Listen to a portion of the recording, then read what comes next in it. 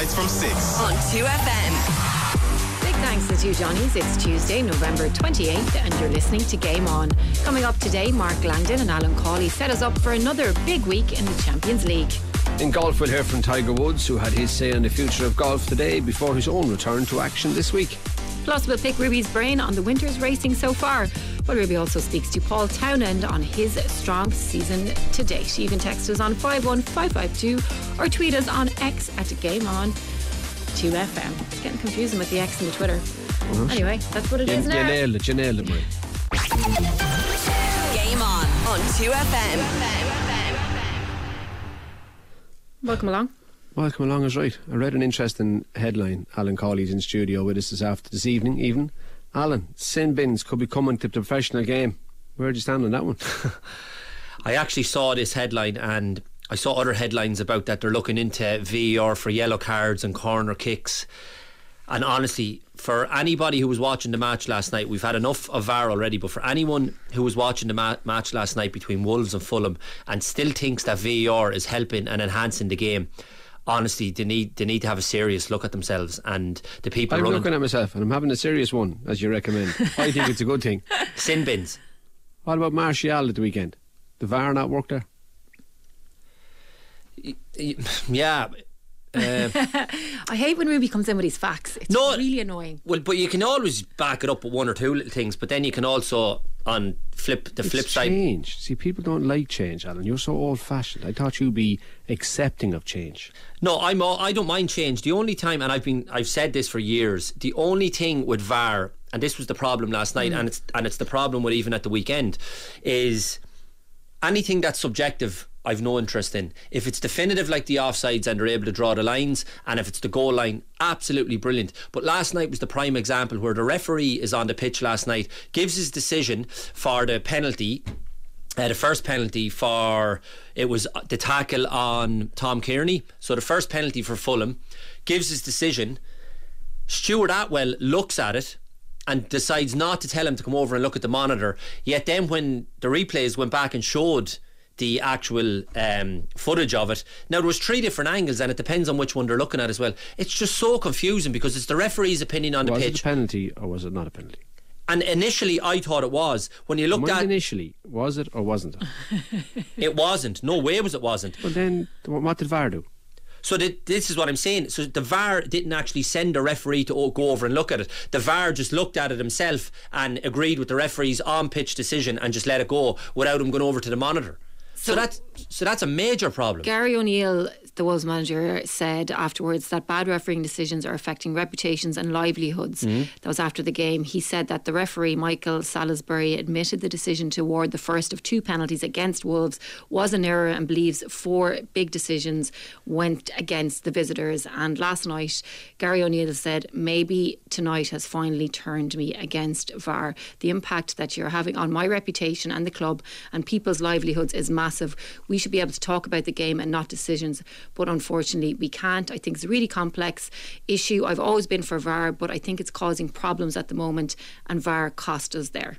100%, and he spoke so well, Marie, because this has come against him 3 or 4 times this season, similar situations like that with penalties, yet he was really calm. He said he had a grown-up conversation with the referee actually admitted that first one that we're talking about, that he got it wrong, but he didn't get the help from Stuart Atwell. But the problem is, I don't want the help, because leave the referee ref it, unless it's a blatant howler like we saw with what it all kicked off this conversation was, you go back to the Henry handball and we're all sitting at home and everyone is saying this is an absolute disgrace, a complete injustice. Fair enough for the likes of that, but they're intervening with every little incident, every little bit of contact. Everything is being questioned. It's gone so clinical and sterile that the likes of that one, even with Martial on Sunday, where Ashley Young, like he puts his foot out, and when you slow it down, yes, it looks like there's contact made, but it's not a blatant howler. So it's ruining the game. Was it a penalty? Yeah, but it's ruining the game. Did Martial deserve a yellow card? Oh no. So then VAR intervened and was right. So last night VAR didn't intervene when it should have. So that's the Premier League's fault that they're not applying it right. But I would say in the world we live in, where there are cameras absolutely everywhere and people can see absolutely everything, they should be using it right. So using it wrong is one thing, but VAR should be there. But even on the one, Ruby, last night where you're saying it's the Premier League getting it wrong, it's actually an individual getting it wrong. It's Stuart Atwell up in the box. So what's his directive? Should we heard them the last time in the truck? If that many directives, it's impossible. Whereas Michael Salisbury, then the ref that gave it on the pitch, had a chat with Gary O'Neill, and he actually said, Gary O'Neill said this in the interview, that he said, when I discussed this with Salisbury and he admitted that he got it wrong, he said, I didn't get the help from up in the box, so he should have been sent to the screen. But then, to be fair, when I went back to the studio, and this is how difficult it is, and this is the problem when everything is slowed down, it took 3 or 4 different angles from Sky and Carragher in the studio. The first couple to show it actually looks like a penalty. Then the third one is clear cut that there was minimal contact, if any. So the game was fine where it was, Ruby. The game was absolutely fine. Unless it's a blatant howler like we say with the Henry one, just leave it be. Because if I was a referee now starting off, I think the referees are being undermined because it's still being refed from upstairs in a box, as we saw again last night. Instead of letting the ref make the decisions, he's going to get maybe the odd one wrong. If he gets an absolute howler wrong, step in and help him. But if he gets the odd little one, whatever, which mistakes happen like we've seen for years and years and years in football, let it be. Maybe it should take away the ref.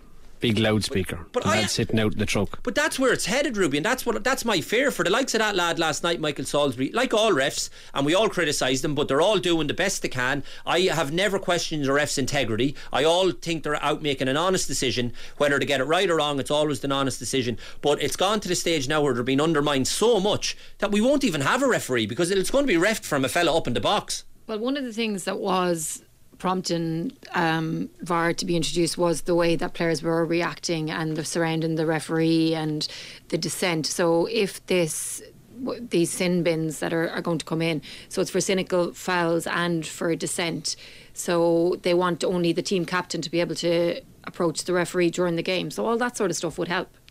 I think that has stopped me because of VAR, as you say. I think they've a lot bigger issues than bringing in sin bins for those reasons, as you say. I don't see that as being a major problem in the game when we watch them. The only thing I see being a major problem now is the only thing we seem to be discussing after every match is these decisions, and it's so infuriating. It's not the game that we've all kind of. That's probably because most of the decisions are more interesting than half the games. No. The game is fine, Ruby. The game is fine. And like everything, you're going to get good games, bad games, like a good race, a bad race in horse racing, a good cricket match, a bad cricket match, whatever. The spectacle is fine. It's been ruined by and I don't want to even say incompetence by these referees at the moment, because it's the subjective decisions that gets me. Because again, I'm sitting at home with my view. I'm sure Maria's sitting having her view on it. You were sitting having your Martial view on Sunday. The referee's up in the box having his view. If you take all that out of it and just keep it to the offside with the lines, keep it to the goal line technology, anything that's definitive, and take out this subjective stuff, because that's the problem, I think. Well, Mark Langdon of the Racing Post joins us now on the line. Mark, what's your view on VAR? Yeah, I was never a fan of it in the first place. I just think that football is the laws of football were not kind of they weren't meant for this forensic investigation. Somebody was saying to me, what you want is forensic evidence to be used at the Old Bailey, not at Old Trafford. And I think that that's absolutely right. You know, it's I think referees used to use common sense. They got some things right, they got some things wrong, but I think most people just preferred it that way, really. Now we've got these penalty decisions particularly, and they make such a massive difference because you've got nearly an 80% chance of scoring a goal from a penalty, and they're being given for the most silliest little fouls, and I just really don't like it. I think it's changed the game that people sort of knew and loved, and I also think that the in-stadium experience for supporters is even worse than it is at home, and that can't be right.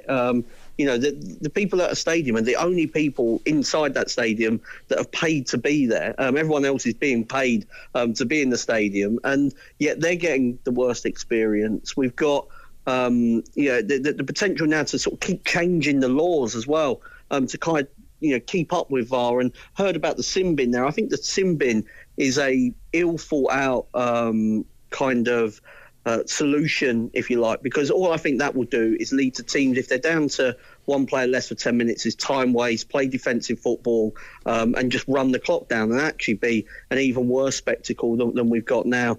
I watched the Championship a lot, and that seems fine without VAR.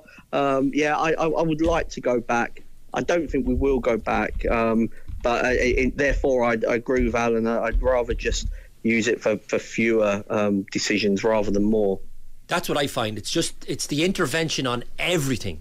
Like literally everything, every little bit of contact. And the one thing, and I've always done this for years and years and years, and even when I played, by the player's reaction. If there's something really bad, the players will be up in arms, they'll react or whatever.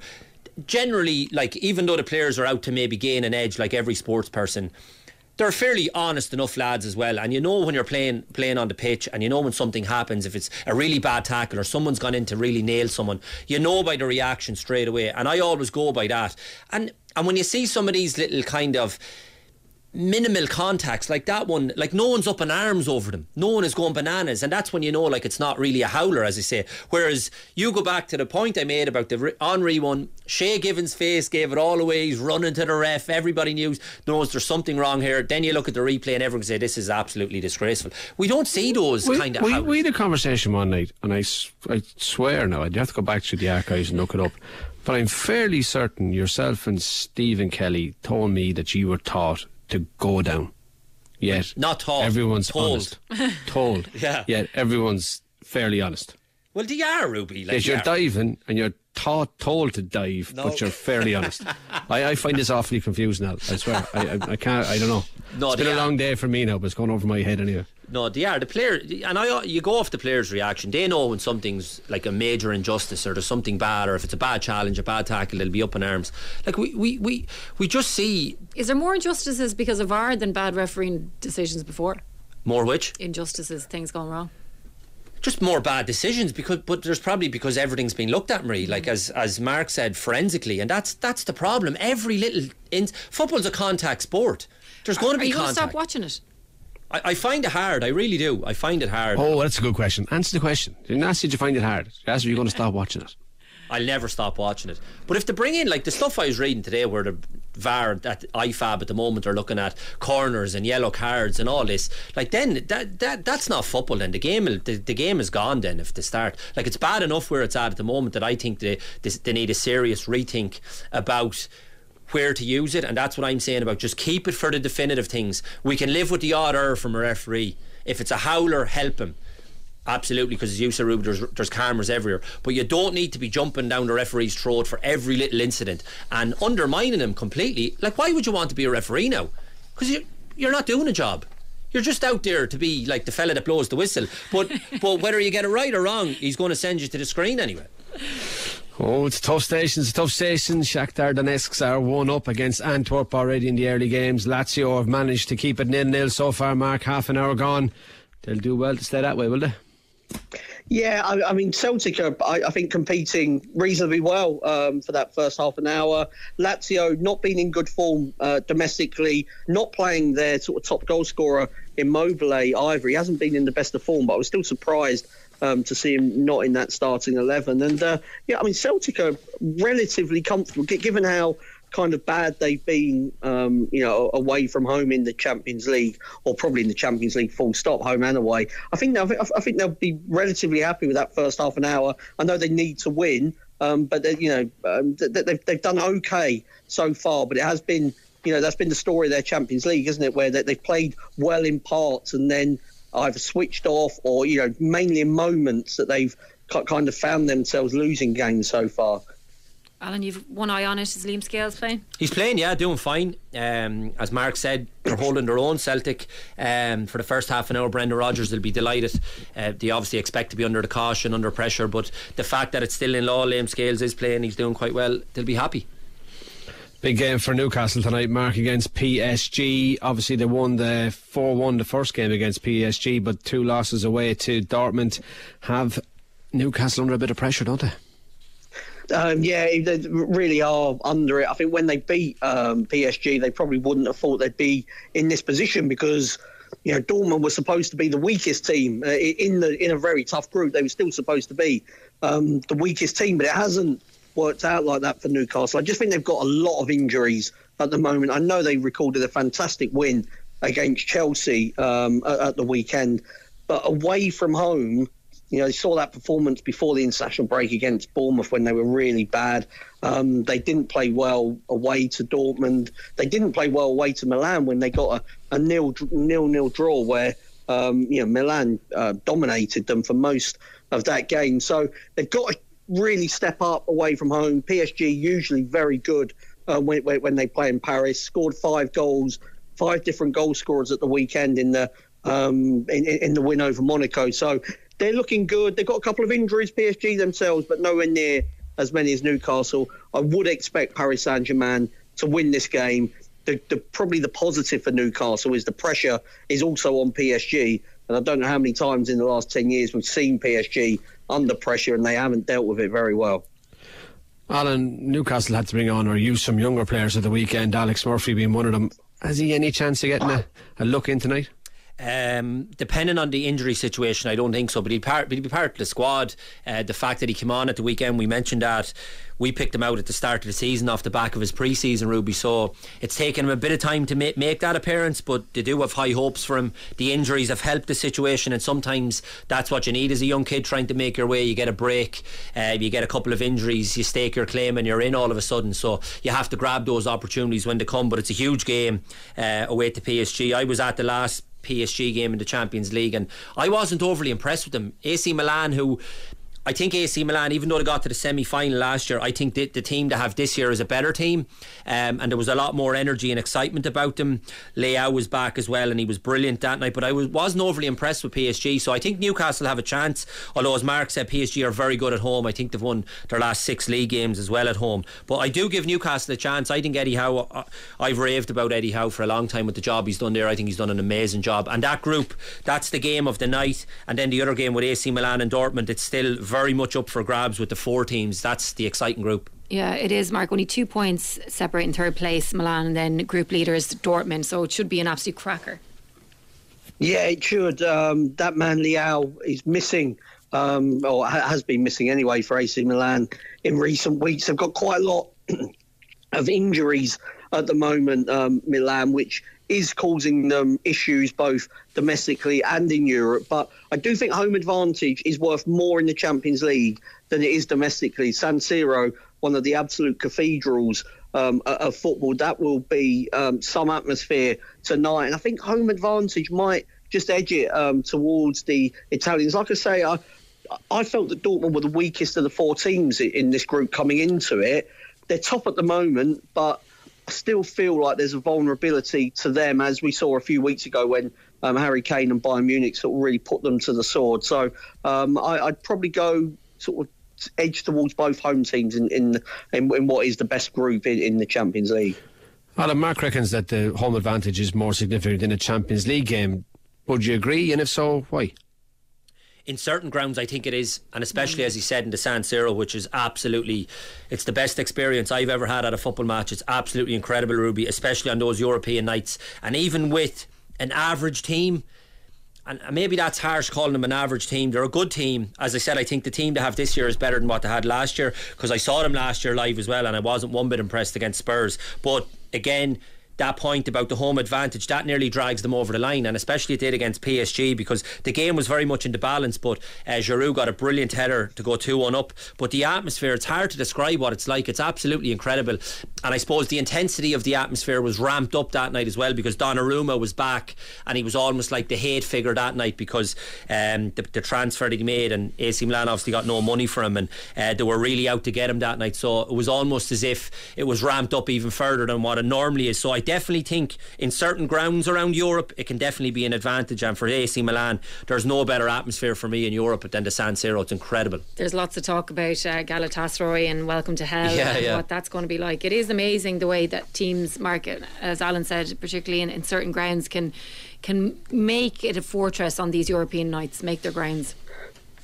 Yeah, I mean, I think we've seen it throughout. I mean, if you look at sort of, you go back to Manchester United in that last game against Copenhagen. I mean, not a team that you would necessarily associate with, having kind of, an intimidating atmosphere per se. And yet it really was. And once they got on a roll, it was very difficult for United to kind of stem the tide at sort of the end of both halves of that game. I'd say it's sort of, as Alan said, it's ground dependent. I mean, the game Lazio against Celtic, and all season the Lazio fans have not been bothering turning up, and it's not full to capacity at the Stadio Olimpico for tonight's game.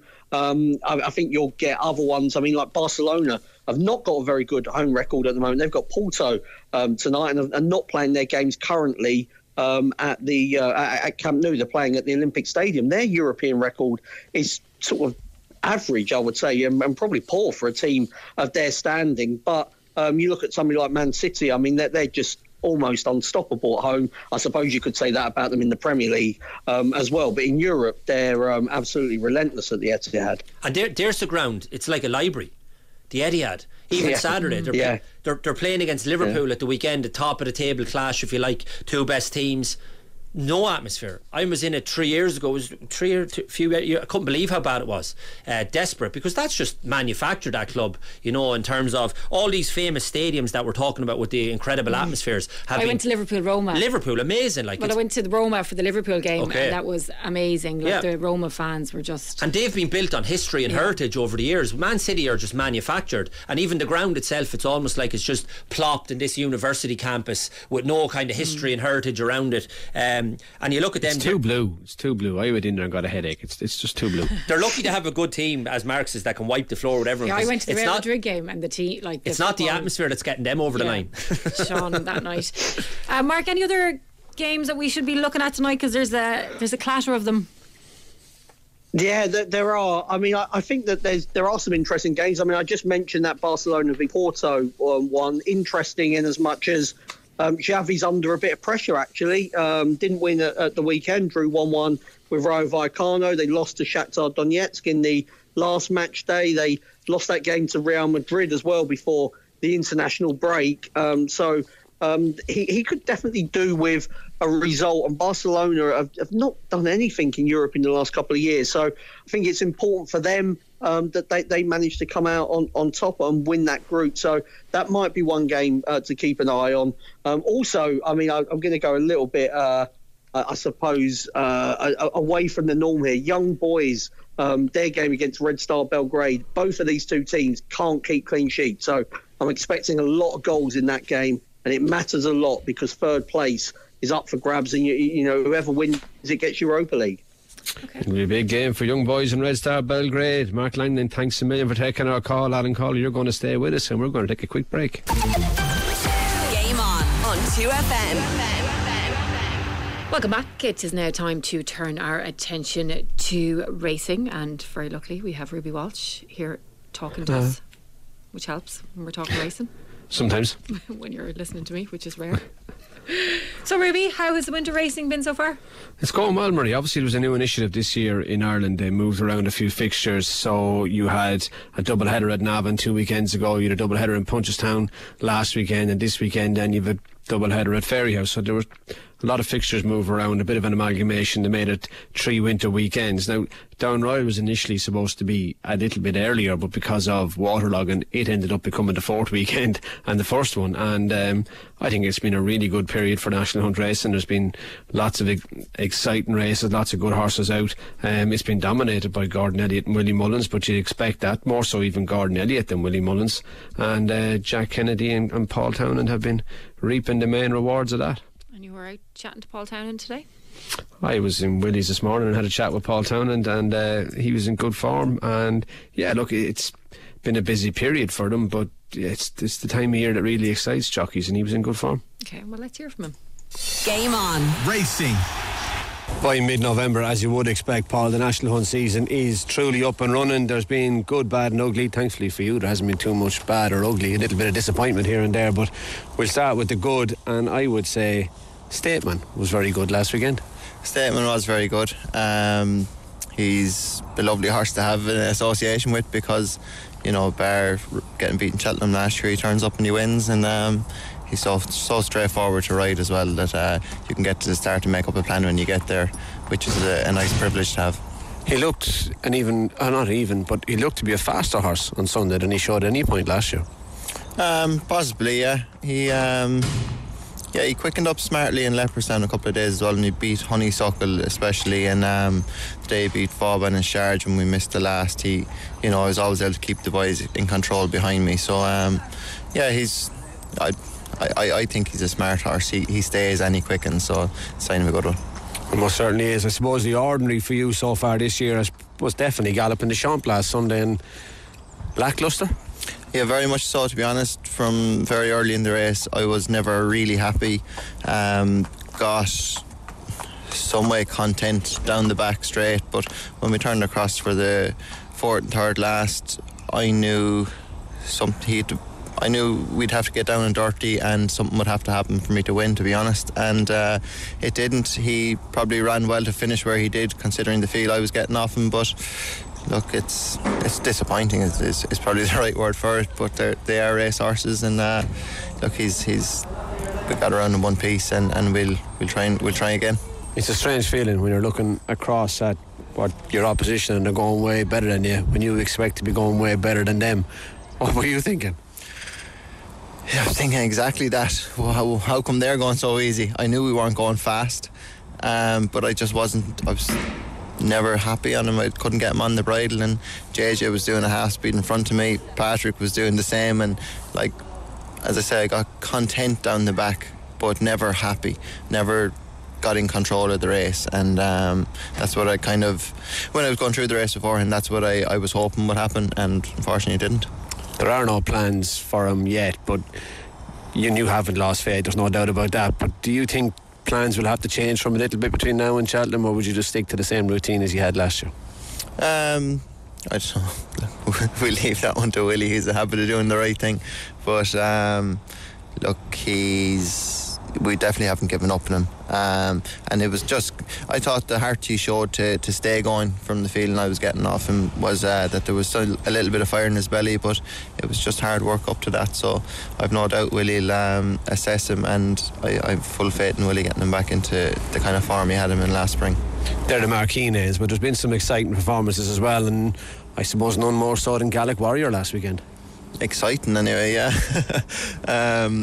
Hadn't a whole lot of control for a whole lot of the race, but it was pretty exceptional, the standard of horse that he left behind so far so early in the race, and as I said, he didn't stop pulling until he got to the third last, so it was a matter of just popping down over the last two. But that was brilliant to see that he can go out and do that, but to be honest, going forward he'll have to relax and be a bit more controlled. You can't just keep going out and doing that, but I think he will. As the season progressed last year, he settled down and ended up going 3 miles in Punchestown, so I'd be hoping that'll just knock the fizz out of him, and that he'll be a little more controllable afterwards. And speaking of control, Fassa Viga looked to be far more controllable at Navan the previous weekend. Yeah, it was definitely so, and again it was his first run of the year, so he could have been entitled to be a little bit fresh and gassy, but we went pretty steady up there, and I was able to just get him to pop away, and when the race started down the home straight, he threw a couple of big jumps and quickened away nicely from the back of the last.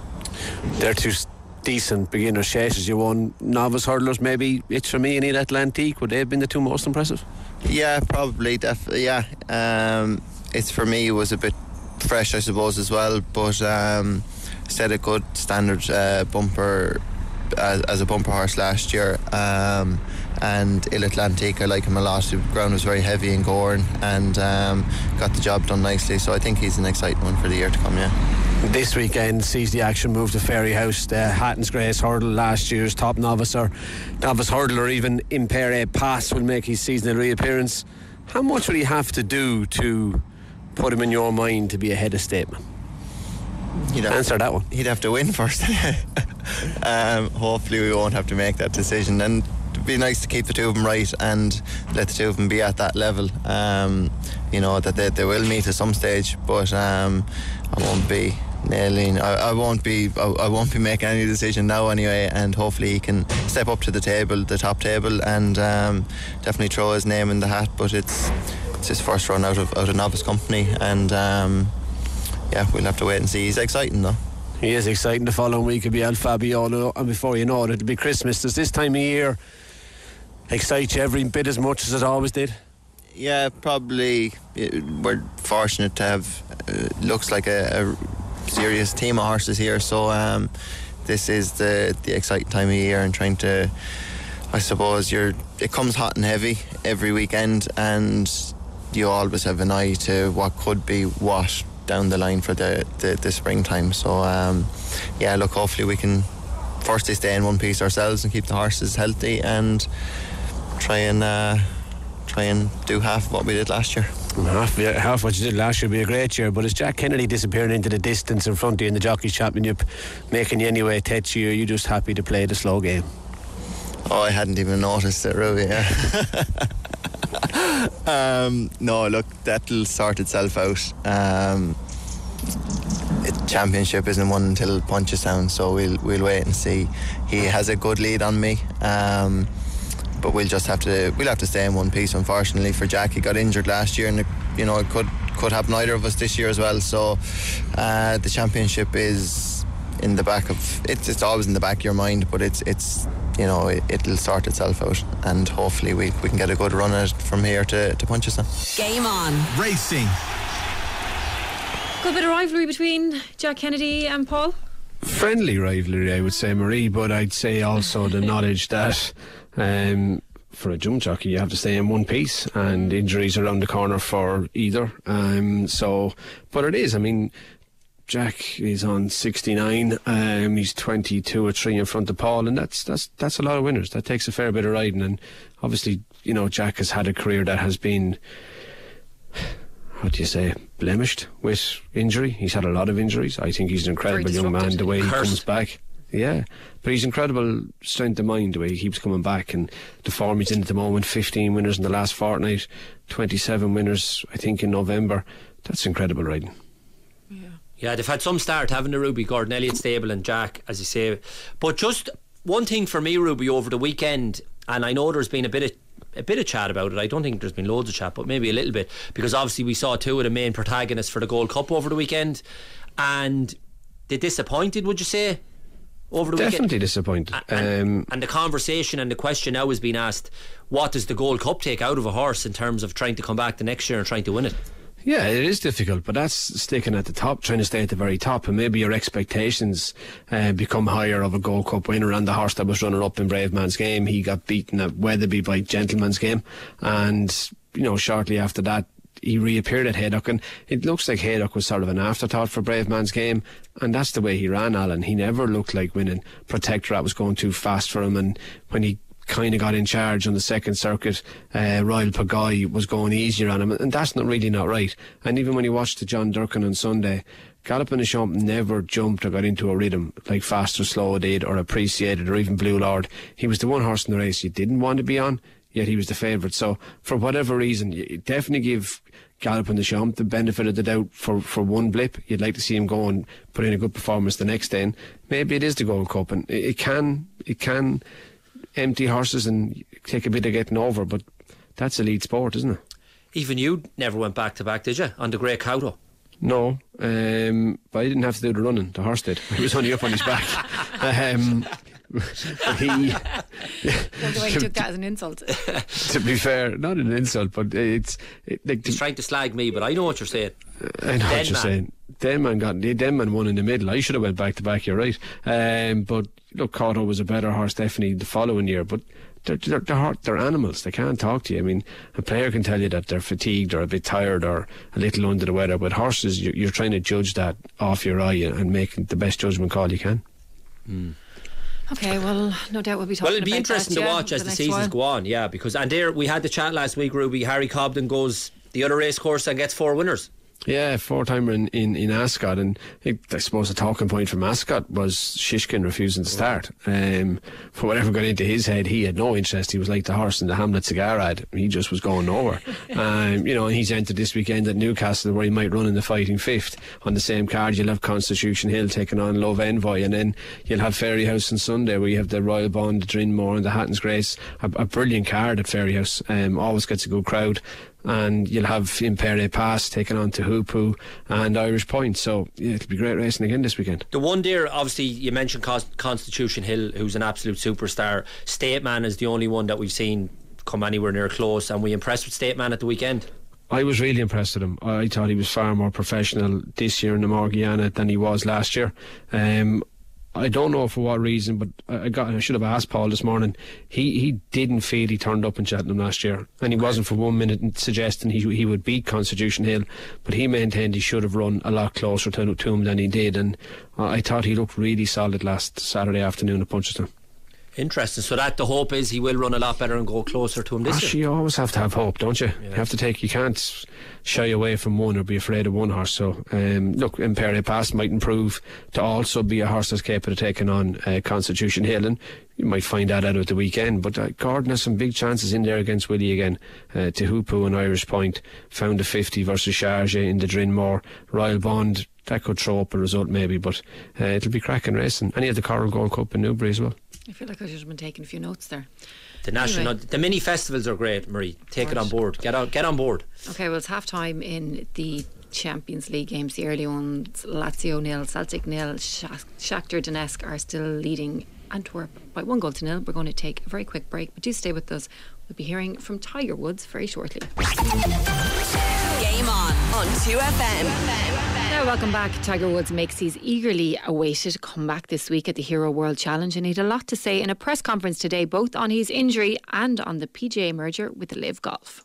Game on. Golf. And as far as the competition, obviously making your first start since the Masters, how does the game feel coming into this week? Well, yeah, my game feels rusty. I haven't played in a while, and so I had my subtalar fused, and so it just I'm excited to compete and play, and I'm just as curious as all of you are to see what happens, because I haven't done it in a while, and I can tell you this, that I don't have any of the pain that I had at Augusta or pre that in my ankle.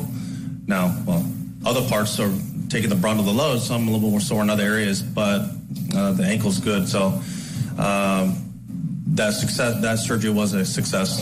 And you mentioned not having the pain that you had at Augusta. Will it be the same pre-round routine and post-round routines that you were going through? As far as the commitment to playing, probably after I caddied with Charlie and was able to recover each and every day like that. And people don't realize I was still lifting and still doing a bunch of other things too alongside of that. So in conjunction with that and the endurance part of it, all my beach walks at home, just the accumulation of how can I recover? Can I keep progressing at the same time, right? And I was hitting golf balls a lot, trying to get Charlie ready for the event, and then post-event, I started feeling, you know what, I can probably do this, and so why not? I talked to the committee, and a committee of one was able to give me a spot. Go to Steve in front. Tiger, how concerned are you walking 90 holes? Steve, I'm not concerned at all about walking it. It's more as I said, I don't have any of the ankle pain that I had, with the hardware that's been placed in my foot. That's all gone, but it's the other parts of my body. My knee hurts, my back. The forces go somewhere else. Just like when I had my back fused, the forces got to go somewhere. So it's up the chain. So as I said, I'm just as curious as with all of you, what's going to happen. I haven't done this in a while. Obviously, that surgery, quality of life issues is probably much better now. Yes. But I'm just curious will that surgery help your golf in the long run, or does it present more challenges even, given what you had done? I would say that the procedures I've had done, post the last couple of years, I've had a number of them, and at some point in time, I was going to have to get my ankle replaced or fused, and that timetable was sped up. They weren't expecting me to put as many forces into that ankle as when I hit drivers, and so I think the doctors were surprised by that, and the ankle just went and it was bone on bone, and that's why you saw me and limping and not feeling very good. And the only way to fix that was either to get it replaced or fused. And we chose the fusion, the subtalar fusion, and put hardware in there. And the process, the next part's the hard part. It's the 6 months of doing nothing. That's the hard part. And then the first couple of months were really rough. But unfortunately, I've had the experience. I've gone through it before, and I'm here on the good side now. Tiger, I'm sorry to kind of go back, but we haven't really spoken with you. What was your reaction to the June 6th framework announcement? Well, going back to that, I would say that my reaction was surprised. Just like I'm sure a lot of the players were taken back by it, what had happened. And so quickly and without any input or any kind of information about it. And it was just thrown out there. And I was very surprised that the process was what it was. And we were very frustrated what happened. And we took steps going forward to ensure that the player involvement was not going to have, we were not going to be left out of the process like we were. And so part of that process was putting me onto the board and accepting that position. As part of the board, are you pleased now with the direction of the tour since you're part of the decision-making process? I'm pleased at the process and how it's evolved. Also frustrated in some of the slowness and the governance change that we want to have happen. And December 31st is coming up very quickly. And so there's the timetable there that we would like to implement some of these changes that have not taken place. The guys, all the player directors have spent so many hours and have worked tireless hours to make sure that we have the best deal for all the players that are involved and all the entire PGA Tour. Do you enjoy the part of being on the board and in those kind of meetings? Well, I enjoy the fact that I'm able to make an impact differently than just hitting a golf ball. I made an impact on the PGA Tour for a number of years, hitting a golf ball and doing that. I can have a lasting impact by doing what I'm doing, by being on the board and being a part of the future of the PGA Tour. Tiger, Jay Monahan's taken a lot of heat since June 6th. What's your assessment of the job he's done since then? And secondly, you mentioned the team golf aspect of it. Mm-hmm. What is your opinion on team golf's place in the future ecosystem? I think Jay has been a part of the direction. He understands that what happened prior to that can't happen again, and it won't happen again.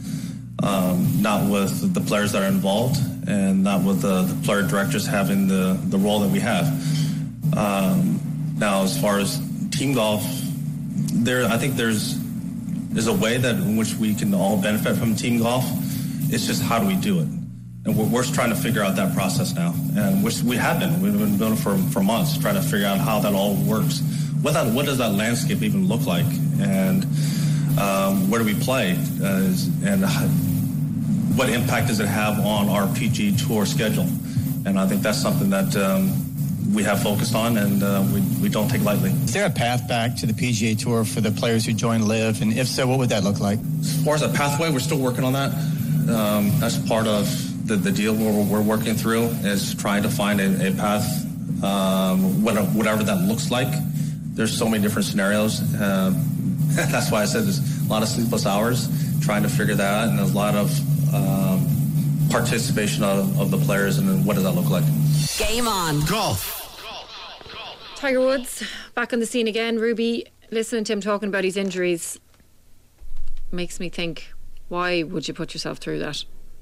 Yeah, age is the one thing that I was listening to him thinking, yeah, well, my ankle doesn't work anymore, so the pressure goes somewhere else, and it goes somewhere else, and he's not as flexible as he once was. But that's just age catching up with everyone.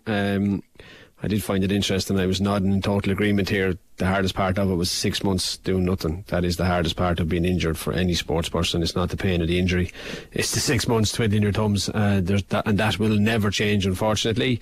And after that, then, as regards the politics of golf, He said everything without saying anything. I kind of felt. That kind of reminded me of what Rory said a fortnight ago, and 2 days later Rory was gone. But Tiger, I don't think he said anything. I was here scribbling notes right away thinking, but there was nothing. I'm reading my own notes thinking, he was brilliant. He was like, he'd make a brilliant politician because he answered every question without giving an answer. Yeah, they're trained to do that as well, though, aren't they? It's like, he's good at it. Yeah, here's the answer. He was real good at it. He dragged it out there to.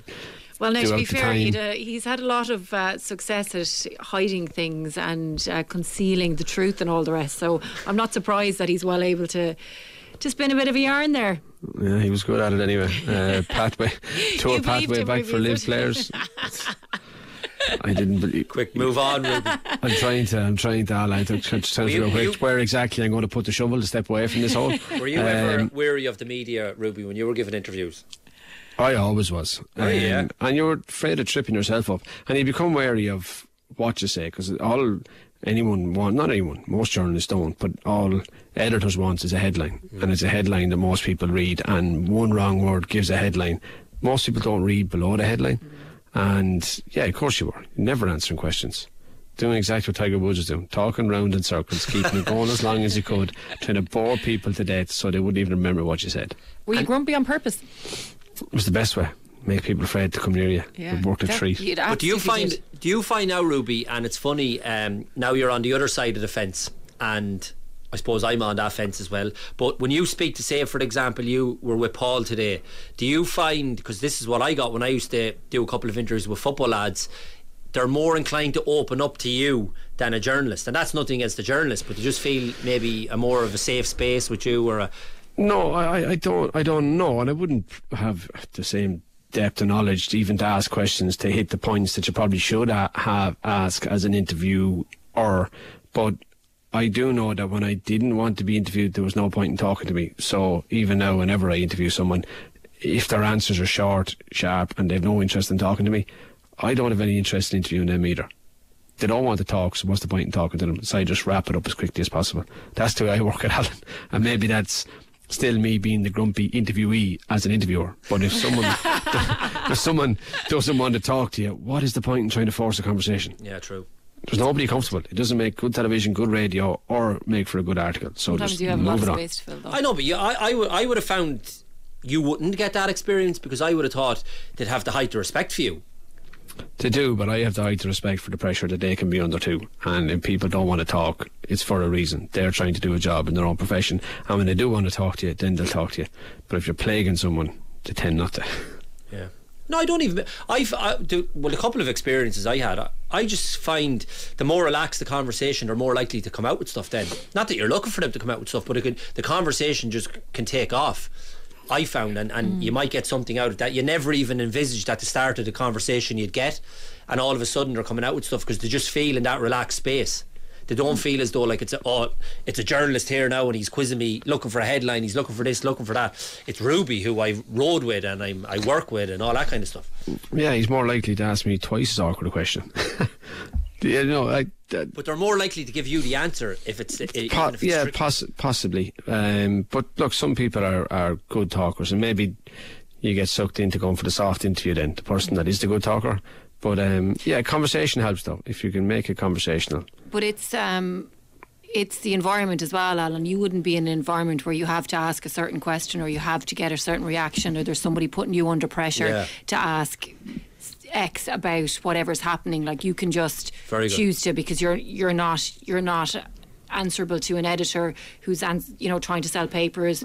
No one's expected to tune into RTE and hear. Well, that's a very good point, because you're speaking now from the journalist side of things. Yeah. Whereas, I'd know going to an interview, I have to ask certain things because that's my role as a journalist, to make sure that I ask the right questions. And would you find then, if you didn't ask the questions, would you be quizzed when you came back? Yeah, of course you would. Yeah, well, that's you're not doing your job then. No, that's good. Yeah. So I'd find that too. Even you'd be doing interviews and you have a producer in your ear, ask whatever question, ask the next question, or if somebody said something and you hadn't gone to a point, to be back in your ear. And of course you need that. You need guidance, but you have to decide. So for me, I have no problem asking the questions. You have to decide which side of the fence you're on. I know I am now on this side of the fence, Al. You're not sure. You were, am I, amn't I? We are on the other side of the fence. No, I know what side I'm on, but I just sometimes it feels weird saying it. 10 years later, I still haven't come round. No problem sticking the boot into Ruby whenever you want, asking him why he didn't do back to back on. Who was it? Yeah, I've no problem asking the questions or giving me points. It just feels weird that I'm saying I'm on this fence. Okay, well, we're out of time on all of this. Very quick update on the Champions League. Lazio 0, Celtic 0, Shakhtar Donetsk 1, Antwerp 0. I'll be back tomorrow looking ahead to the Champions League tomorrow night and looking back on tonight's game. So do tune in. Beta de Silva is up next.